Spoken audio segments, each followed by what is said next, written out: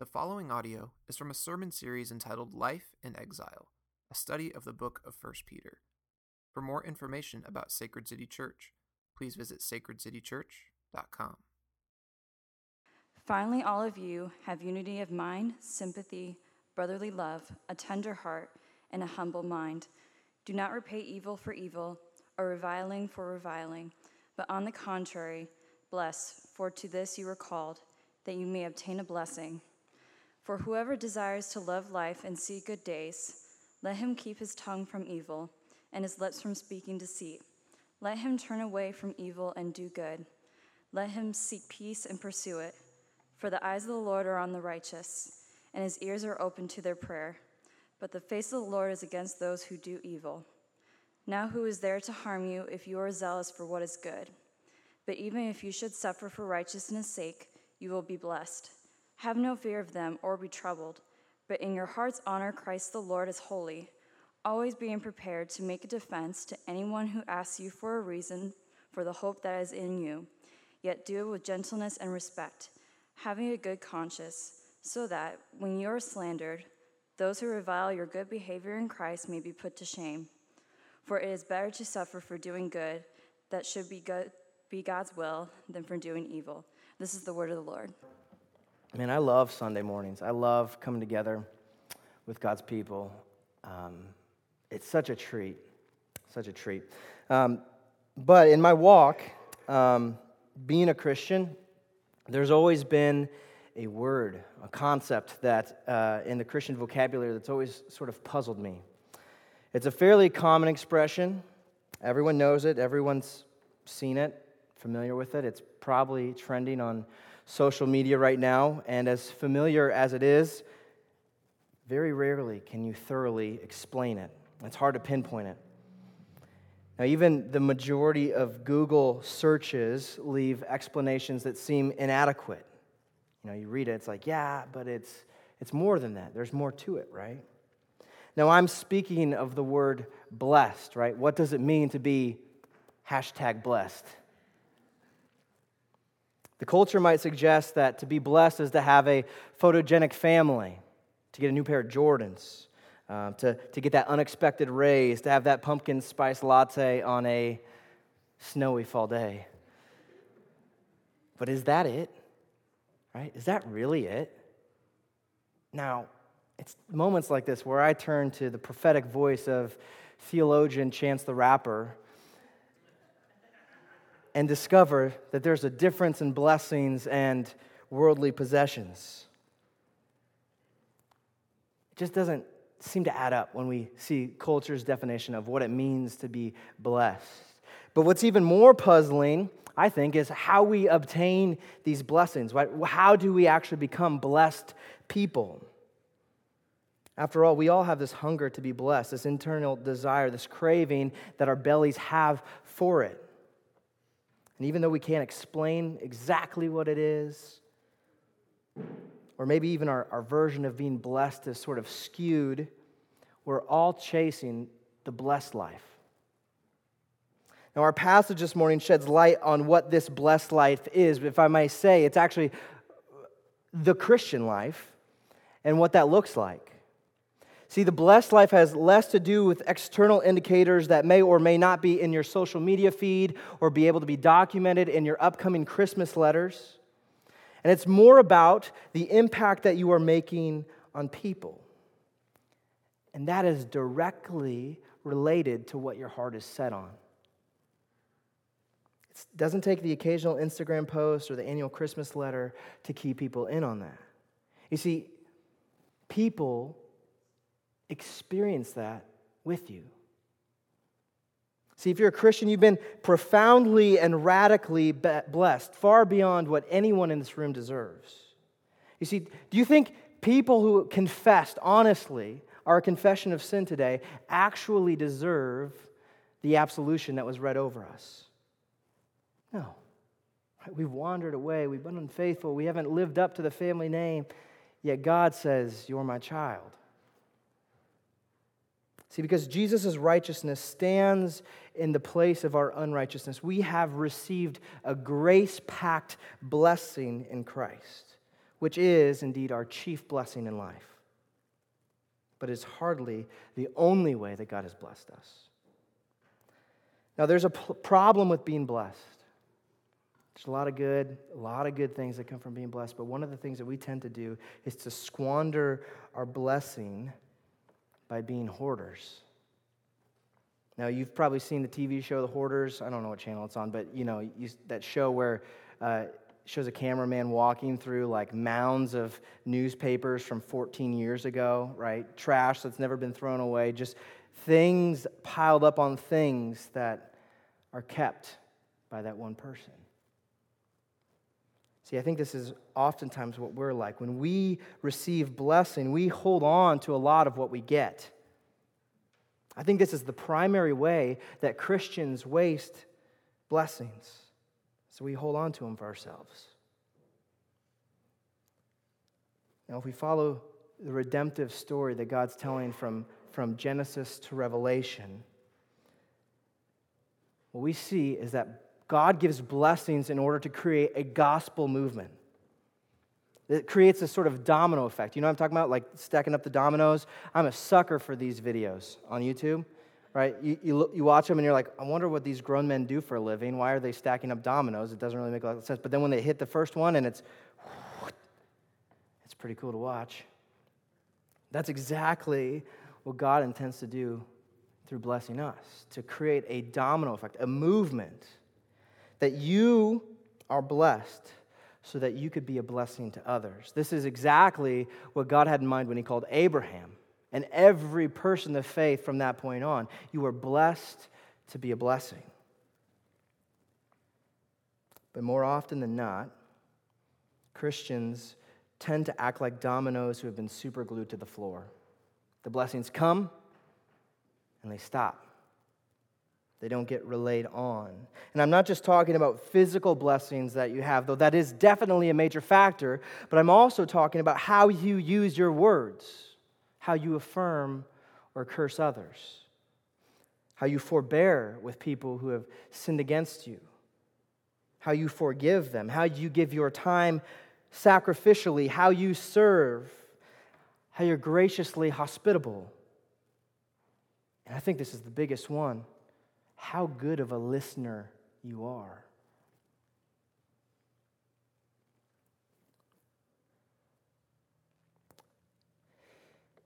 But a marker of being truly blessed, to live the blessed life, this is how you know you're blessed. If you can bless others, even when it costs you greatly. See, the blessed life is a bit of a paradox. If you want to live a blessed life, it means that you will suffer in order to share your blessings with others. Which, as you suffer, as you endure, it will inevitably lead you to a more robust, more profound blessing for you to revel in. See, if you're not suffering in effort to bless others, you're missing out on something. Now, living a blessed life means that you will become very familiar with struggles and suffering. The Christian life, the blessed life, is not a series of cliches when somebody asks you how you're doing. Oh, I'm blessed and highly favored, brother. Right? All is good. No. It's more nuanced than that. If Christianity were like this, sort of generic, everything's always happy, we would be phonies. We would have no credit at all with the outside world. People would look at us and be like, this person's completely delusional. How can they say this when their life is so tumultuous?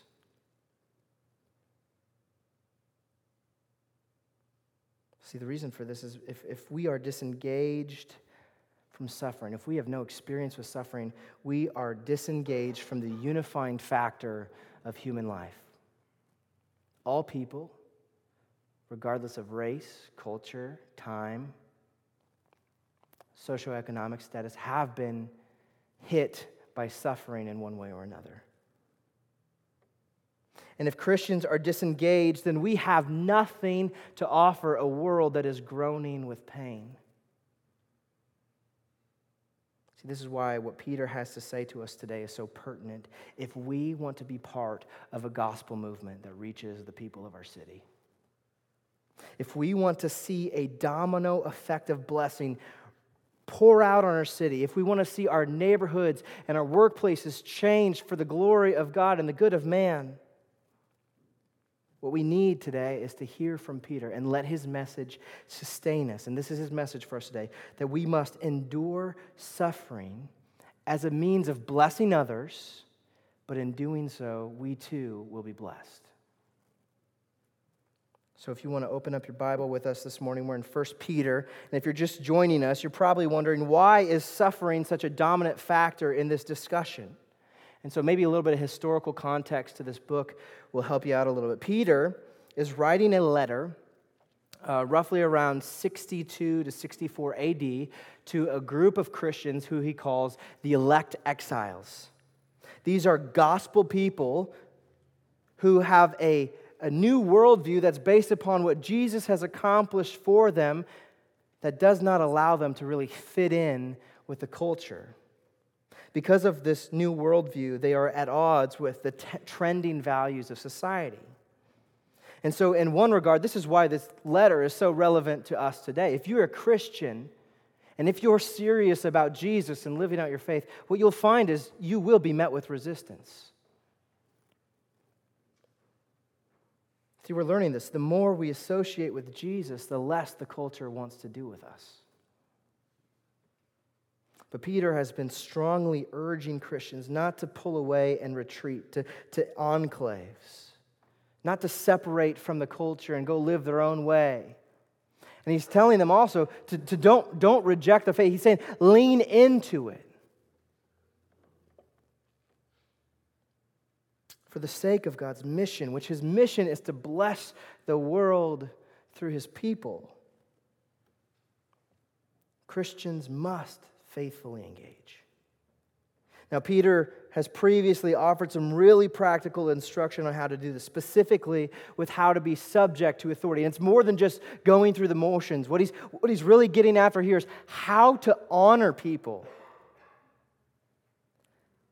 See, this should be a marker of Christian community, that we are a people who honors authority that's been placed above us, whether it be the government, with our bosses, our teachers, within the context of the household dynamics, husbands honoring wives and wives honoring husbands. And now Peter's going to sort of focus in on what it looks like to live this out, this honor culture, in the context of a Christian community.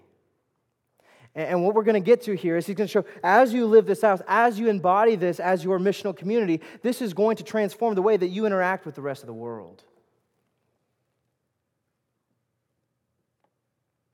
So here we go. Peter is going to focus in on the non-negotiable dynamics of what your missional community should embody. So if you're there, 1 Peter chapter 3, say there. There, yep, I like this. I like the interaction. We're getting there. Here we go. And actually, let's look here. Chapter 3, verse 8. Finally, now,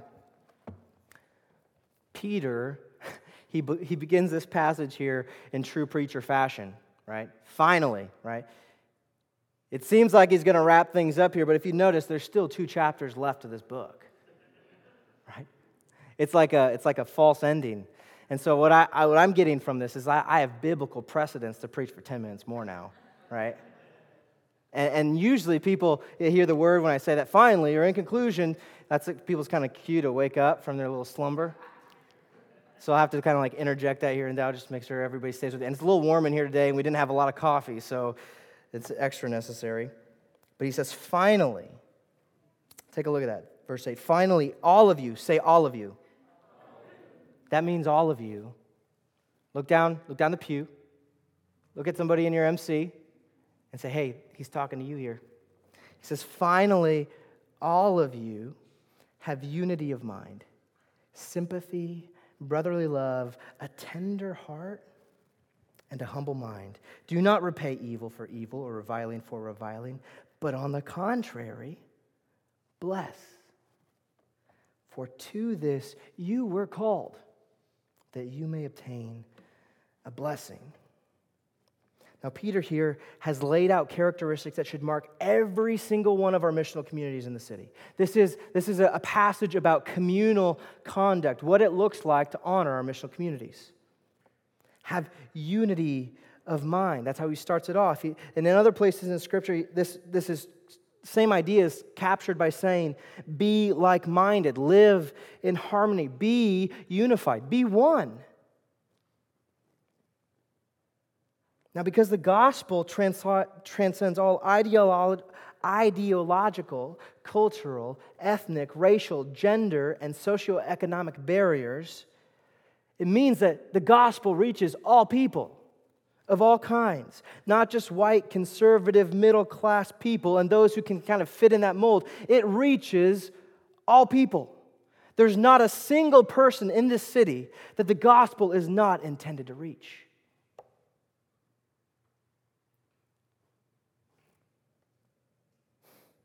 See, this is why we want to be a radically diverse church, racially, socioeconomically, lifestyle, political views.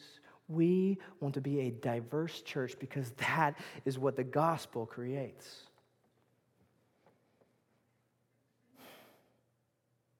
See, any homogeneous social group can rally around one idea. Any group can do this if you're the same. But it's only the gospel that creates a unified diversity. And this is a hard task, right? You know this if you're living in community with somebody who has a different viewpoint than you do, whether it's politically, how they spend their money, how they parent. It is hard to live in community and on mission with people who are different than you. And for a lot of us, we might get frustrated and want to pull out, right? Retreat from that.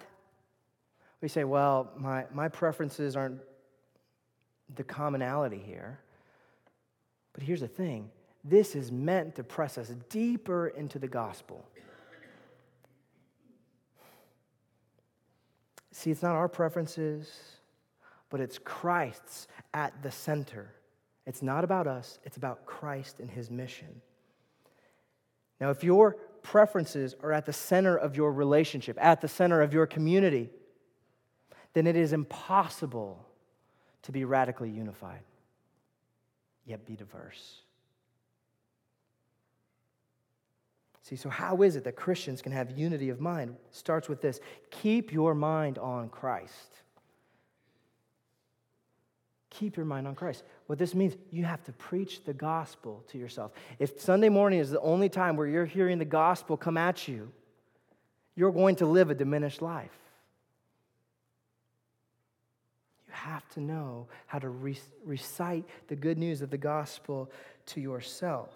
You have to remember that Jesus laid down his preferences to make us one with the Father, to make us family. In fact, 1 Corinthians 2:16 says that because of the gospel, Christians together share the mind of Christ. So it's no longer do we yield to our own desires, our own preferences, but we yield to the mind of Christ. We let his mission, his desires for our world, for our community, influence the way we live and direct our steps. Now, in doing this, in letting Christ lead us to have the mind of Christ, there are going to be things that come along with this. And verses 8 through 9 captures this, and it begins with sympathy. Now, by sympathy, Peter is talking about an understanding of one another. It's not just being like, oh, I know my brother's sad, so I'm going to go there. It'll be all right. No, this type of suffering is of sympathy is a robust sympathy, to know, to understand one another. To not just say, oh, I see your problem, but man, I feel it. I'm in it with you. I'm shouldering this load with you.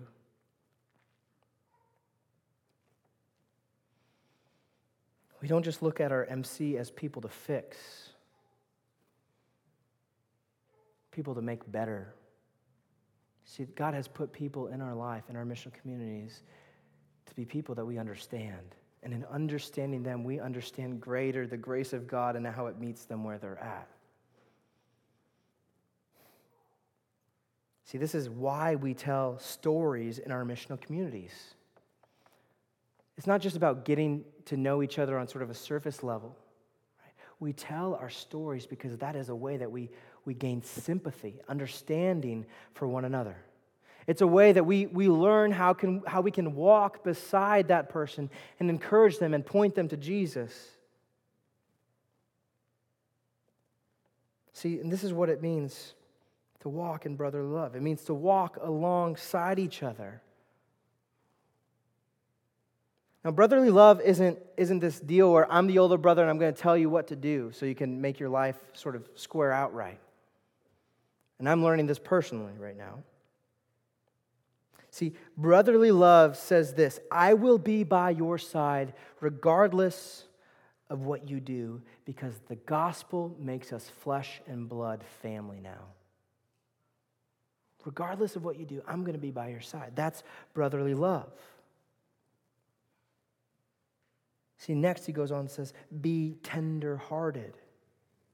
Now this seems kind of like a feminine quality, right? Just like last week as Eric was preaching through the command for wives to be gentle. But it's not a feminine quality, right? To be tender-hearted. No. This is a Christ-like quality. Now, most ladies are naturally bent toward this, to be tender-hearted, right? That's why these commercials with puppies and stuff always get them. They're tender-hearted.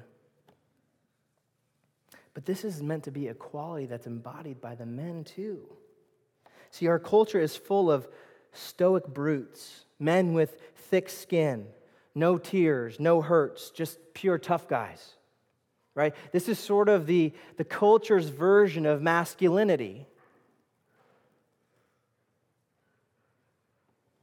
But this does not describe Jesus at all. And if we're going to any place other than Jesus to get a definition of masculinity, we're doing it wrong. Jesus was absolutely tough, but he was also tender. He had the perfect blend. He cried over not just cried, he wept, like probably ugly cry, over the death of his friend Lazarus. He was sensitive and intentional with children. He was a man who was compassionate with those who knew suffering very well. Now, for most men, this is an aspect of the Christian life that we need to grow in, that we need to reclaim Christ-like tenderness. Now, this is not a call to be a sissy man, right? Men of God must be strong, but we must also be tender. And this begins with us remembering how Christ found us in our vulnerable state, that we were lost orphans. As one of our songs said today, that we were naked, vulnerable. Like there's nothing more vulnerable than being naked. We came to Christ and he clothed us. That we were scared, alone, vulnerable, and the Father drew near to us with such gentleness and tenderness. See, all men need to embody this. We need to recall the tenderness of God to influence us to be tender men. In fact, this is a qualification for the office of elder. See, brutes and tough guys aren't fit to lead God's church. Yes, you must be tough, but you must also be tender. See, because that's what Jesus was like.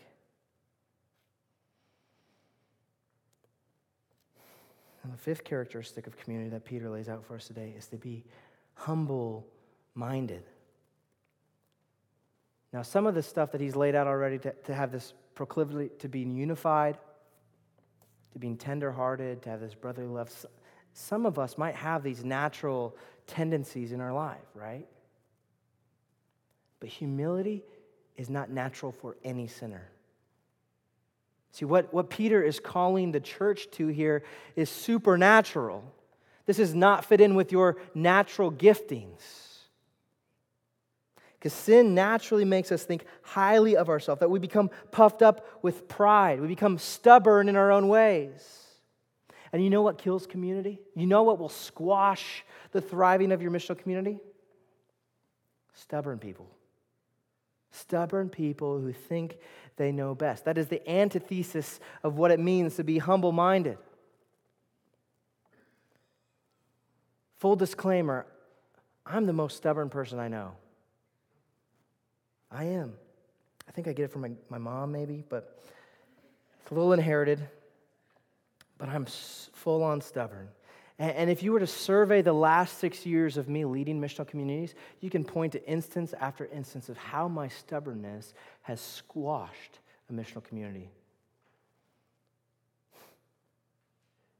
See, without humility of mind, relationships, gospel ministry will be hindered rather than flourishing.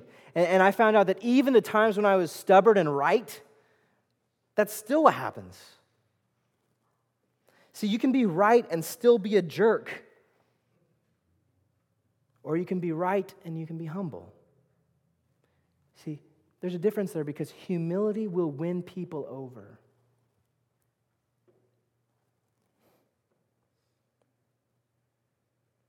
But all this brings us to a good point here in verse 9, that if you live in community and on mission, you will be sinned against. Yes, you will fail at these 5 or 6 characteristics that Peter's laid out, but so will your missional community family. They'll mess it up at some point. They'll hurt you. Their pride will get in the way. They'll be insensitive. They'll be harsh. They'll be impatient with you. So therefore, verse 9 not only will apply to the community outside of the Christian community, but it specifically applies to you inside of the Christian community. Take a look at verse 9 once again. He said, do not repay evil for evil. Yes, your missional community is capable of evil. Do not repay evil for evil or reviling for reviling. But on the contrary, bless, for to this you were called, that you may obtain a blessing. You see, the sin of your missional community does not give you license to retaliate. Right? You don't have permission to say, well, they hurt me, so I get to hurt them back. Not if you believe the gospel. See, that retaliation is a human reflex. It's the flesh driving us. But if you are a Christian, your reflexes of the flesh are overridden by the mind of Christ, so that when you are sinned against, you may bless in return. See, this is the 6th mark that Peter lays out of the Christian community, and it is that intentional forbearance and forgiveness with one another. Listen, and you can't do this well. You don't get to exercise this unless you are in a missional community. Now, this doesn't mean that we pretend like there was no hurt. We're not dishonest about the pains that we feel or the way people sin against us. Because lying about that will also ruin community. But there is a way to be honest about our hurt and our suffering and still take it to Jesus, the mender of our soul. See, as we cast our burdens on the one who can sympathize with our aches and pains, we have great confidence in knowing that Jesus felt the same way. He was reviled, that he was sinned against, that evil came at him full force, even from his missional community, right? His 12 disciples. I bet nobody sinned against Jesus like his 12 disciples did. Even Peter, denying Jesus 3 times.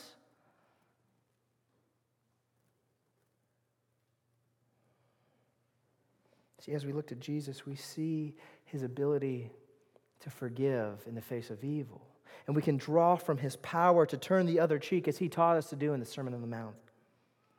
And as counterintuitive as it is to turn the other cheek, there's more to it than that. He says, don't just turn the other cheek, bless them in return. Even when blessing is not deserved. Why? Why bless in return? Because that's what we have received in Christ. Because of sin, we deserve nothing.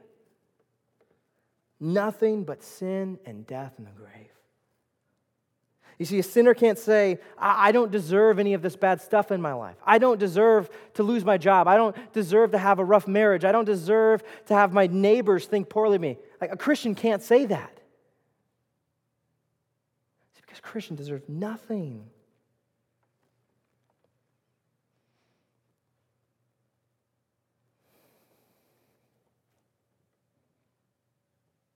Why do we deserve nothing? Because we are sinners. And what exactly does this sin look like? Sin is us reviling God, to speak poorly of him, to accuse him, and to say that you aren't good enough. That's what sin is. Sin is a finger-wagging accusation of God that you are not good enough for me. Whether that's in our retaliation when we sin against God, right? We get sinned against and say, well, God, you can't fix this. You won't do it right, so I'm going to take this into my own hands. Right? That's accusing God that he can't do it right. Or if that's turning to anything but God, money, sex, the suburban dream, our kids, our accomplishments.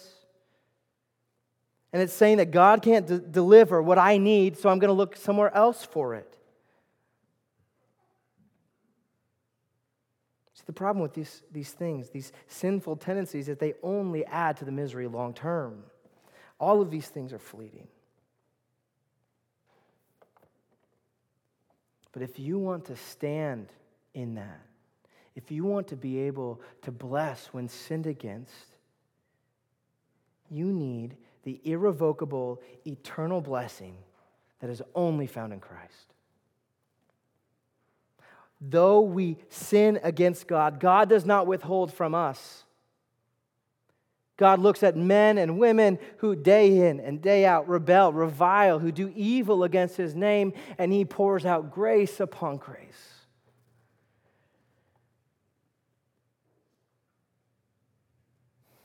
This is the good news of the gospel, friends, the unmerited, unrestricted grace and blessings that are ours only in Christ.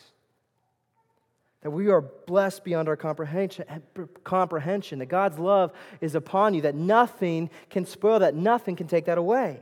And it's not because we earned it, it's not because our good deeds outweigh our bad deeds, it's because Jesus has earned it for us. See, this is the supreme blessing, to gain from Jesus what you are incapable of achieving for yourself. And to have this is the beginning of the blessed life. And this is available for all people who turn from their sin, to turn away from the reviling and cling to Christ. The people who say, there's nothing in my hands I bring. I have nothing to offer you, God, but I'm going to cling to Christ because that is all I need. That's your blessing. Christ himself. See, and as recipients of this great blessing, as recipients of something that we do not deserve, that Christ has looked at us when we've sinned against him, and he pours out blessing upon blessing. How could we withhold the blessing of forgiveness, the blessing of blessing others to our brothers and sisters in Christ? How could we do that? And I know that there are people in this room who are holding brothers and sisters in unforgiveness. And let me just say, how dare you? It's selfish. And you're rejecting your calling as a Christian. So your calling as a Christian is to bless when you're sinned against. Right? That's one of the biggest evidences that you can know you're a Christian. Do you respond to evil by blessing? Because it takes the supernatural power of the gospel to do that in someone.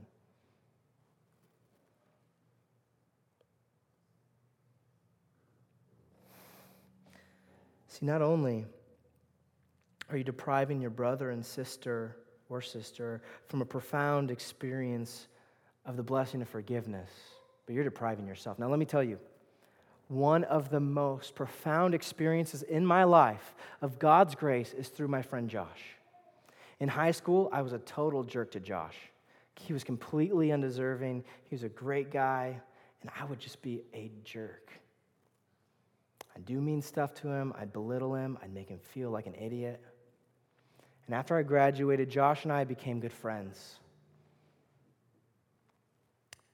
And there's no way that we could have been friends unless it were for the work of the gospel in his heart. That in the face of the evil, he would bless me with forgiveness. I can't think of, there's very few examples of God's profound grace in my life than that. What Josh gave me by meeting my evil with blessing was so sweet. You know what it did? It pointed me to Jesus. See, this is the impact that we can have on our brothers and sisters when we forgive them in the face of evil. See, not only are you depriving them by keeping them in unforgiveness, you're depriving yourself, because what Peter says here is that by meeting evil with blessing, you too will be blessed. We can get this twisted into a very moralistic thing. This idea of like, if I do this, if I bless people, then I'll finally get my blessing. But that's hardly what Peter is saying here. Chapter 1 actually shows us this, because he shows us that all the blessings that we receive are inherited purely on the basis of God's mercy. It's not by anything you do. It's God's mercy that inherits you blessing. And Ed Clowney, who is a commentator on this passage, he says, God, who calls us to inherit his blessing, calls us to follow the path of peace that leads to blessing. See, this is what it looks like to live the Christian life. In light of the blessing that you will inherit, to live a life of blessing others. And while we're profoundly blessed in Christ, this allows us to bless at our own expense, to pour out undeserved blessings on those who sin against us. And by doing so, there is a blessing for us because we know the joy that we're offering them. We know the joy firsthand, the joy that we receive in Christ as he meets our evil with blessing. And Peter actually, he goes into this Old Testament reference here from Psalm 34 that we've already seen him bring up a couple times in this letter, and he's proving his point here that this is nothing new for God's people. That God's people have always been called to respond to evil with blessing.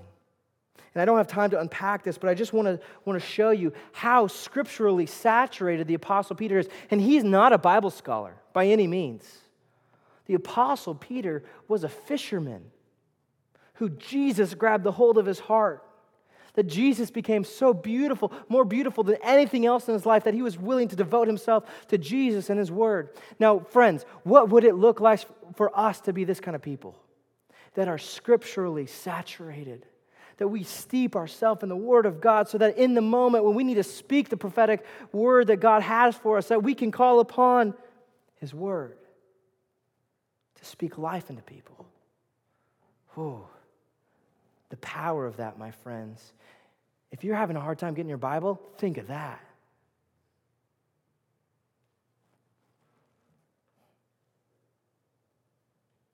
Now from verse 13 on, the application that Peter's building out for this community goes beyond the Christian community.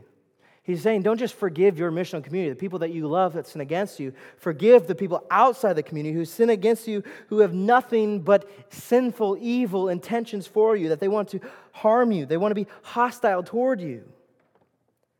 And so verse 13, it starts with a seemingly preposterous question, especially in light of what happened in Texas last week. Look at verse 13.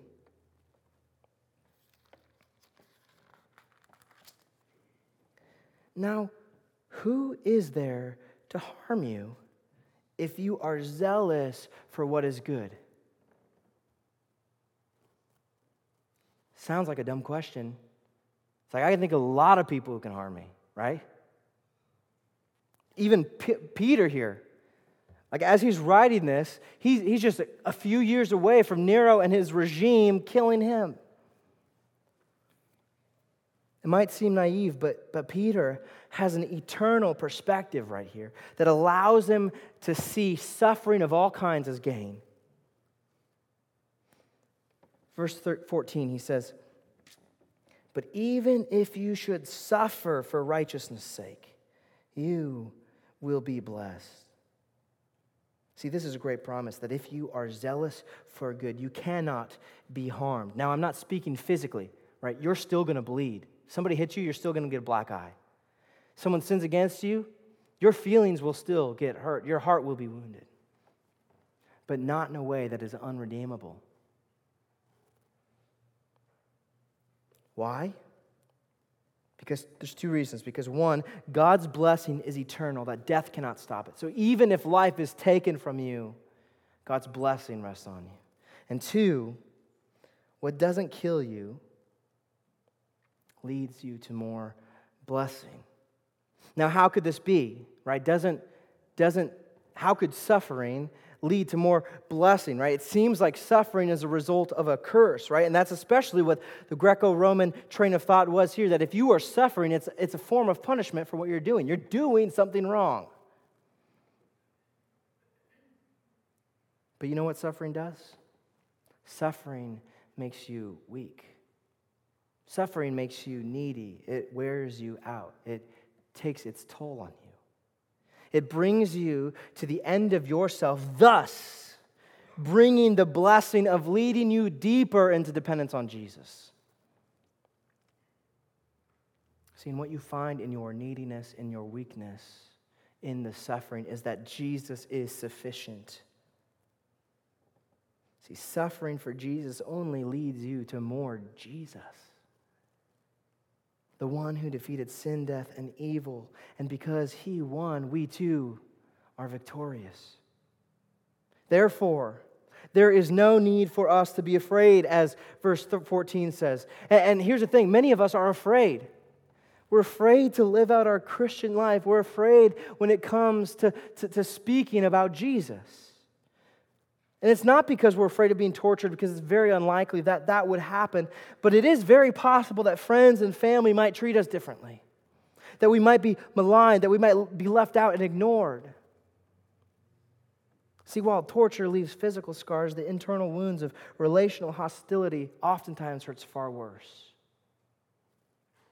But Peter says that if Jesus is supreme, if your heart is set on Jesus as Lord, that all things are working out for your good. That even if you suffer for his name, you will be blessed. See, and while we face suffering and evil, we do so with hope and optimism that will leave people confused. And this is why Peter says, be ready. Be ready to explain why you're the way you are.